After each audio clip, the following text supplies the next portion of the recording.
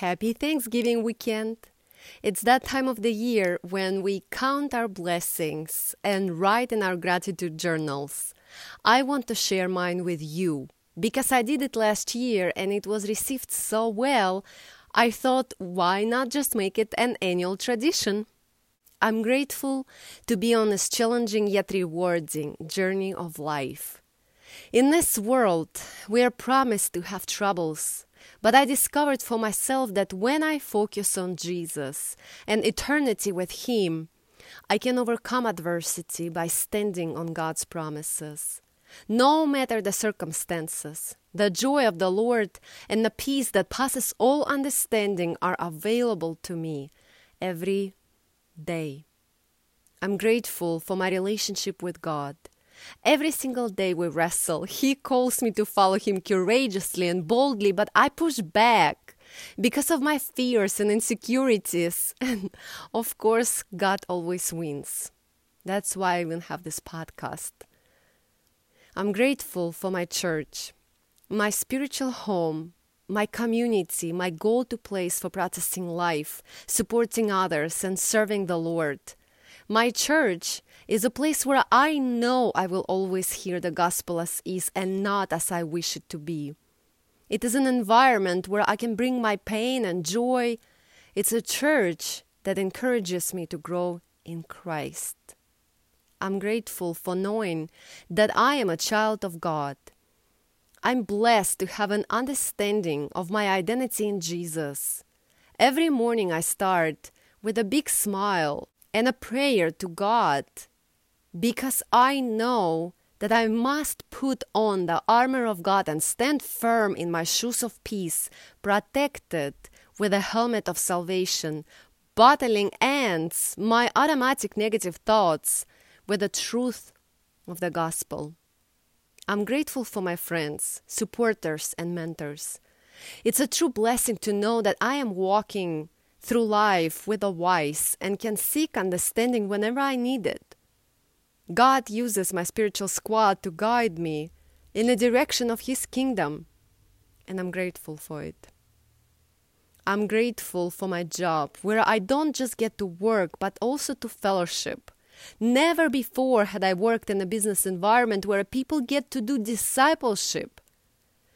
We get to pray, do Bible studies, and have gospel-based conversations on a regular basis. It's a privilege. I'm grateful for my neighbors, the people of all walks of life, good people whom I love seeing every day and with whom I love spending time. We share meals together, we kayak together, we commute together, we help one another, we challenge each other, we learn together, and we laugh a lot. When I think that God asks us to love our neighbors, I wonder why He made it so easy for me, because my neighbors are amazing and loving them is a given. I'm grateful for my neighborhood, hidden away from the busyness of city life, yet located in the middle of all modern conveniences. This place is heaven on earth. I'm blessed to have access to the Chattahoochee River, the saltwater pool, and the hiking trails of the National Recreational Area, all right outside my front door. It's a place where God's beautiful creation is presented in its best. During this time, fighting with the bright colors of fall, my neighborhood is picture perfect, no matter the weather. I'm grateful for my ministry and for being able to touch the hearts and minds of women through my YouTube videos, content on Quora and Medium, my blog, and the Anna Szabo Show podcast on iTunes, Stitcher, SoundCloud, Spotify, and iHeartRadio. It's been a privilege to serve my growing international community. Doing this work has helped me draw closer to God. It's been a journey of growth and of conquering my fears with God's courage. Every time I record a podcast or produce a video, I do it scared. I do it through Christ. I'm grateful for the power of mind. On August 24th, 2018, I was rear-ended in a car accident. The car accident recovery was so painful I was unable to work for a month, yet with Christ all things are possible. God gives us the spirit of power and sound mind. He blesses us with the mercies every day. Taking every thought captive and submitting it to the truth of Christ as I was recovering from my concussion and other health issues helped me recover and get back to my normal life.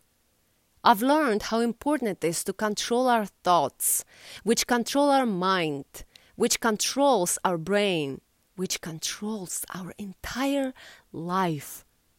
I feel great again, glory to God.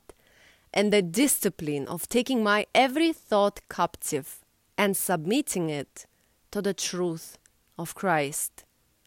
I'm grateful to be on a debt-free journey and live on Dave Ramsey's $0 budget.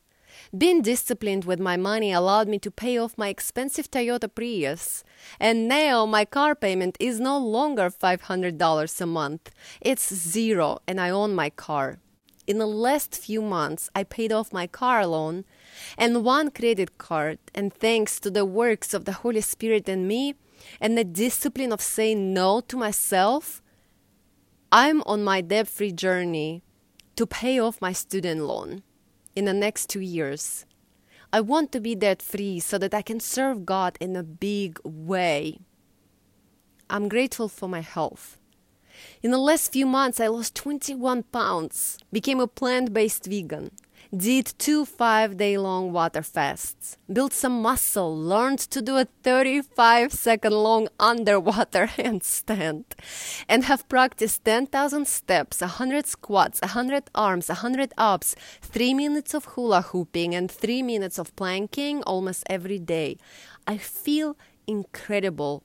But the most important thing is that I just don't get sick anymore. I'm grateful for my Cocker Spaniel Bruno, who is now over 10 years old, yet is in his best shape ever, both physically and emotionally. He's my first dog. I rescued him from Fulton County Animal Services a little over 8 years ago. Bruno had heartworms, upper respiratory infection. He suffered from lack of trust and no experience playing with either toys or dogs. Today, Bruno has lots of friends, plays every day all day long. He's so lighthearted, trusting, and enthusiastic about life. He also lost some weight too, and now jumps so high it's easy to confuse him for a giant squirrel. I'm grateful for my safe and peaceful home.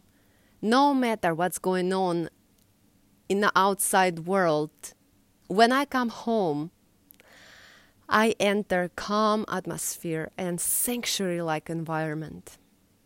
It's a beautiful place where I can relax my mind, recharge my energy, and restore my focus on what truly matters in life.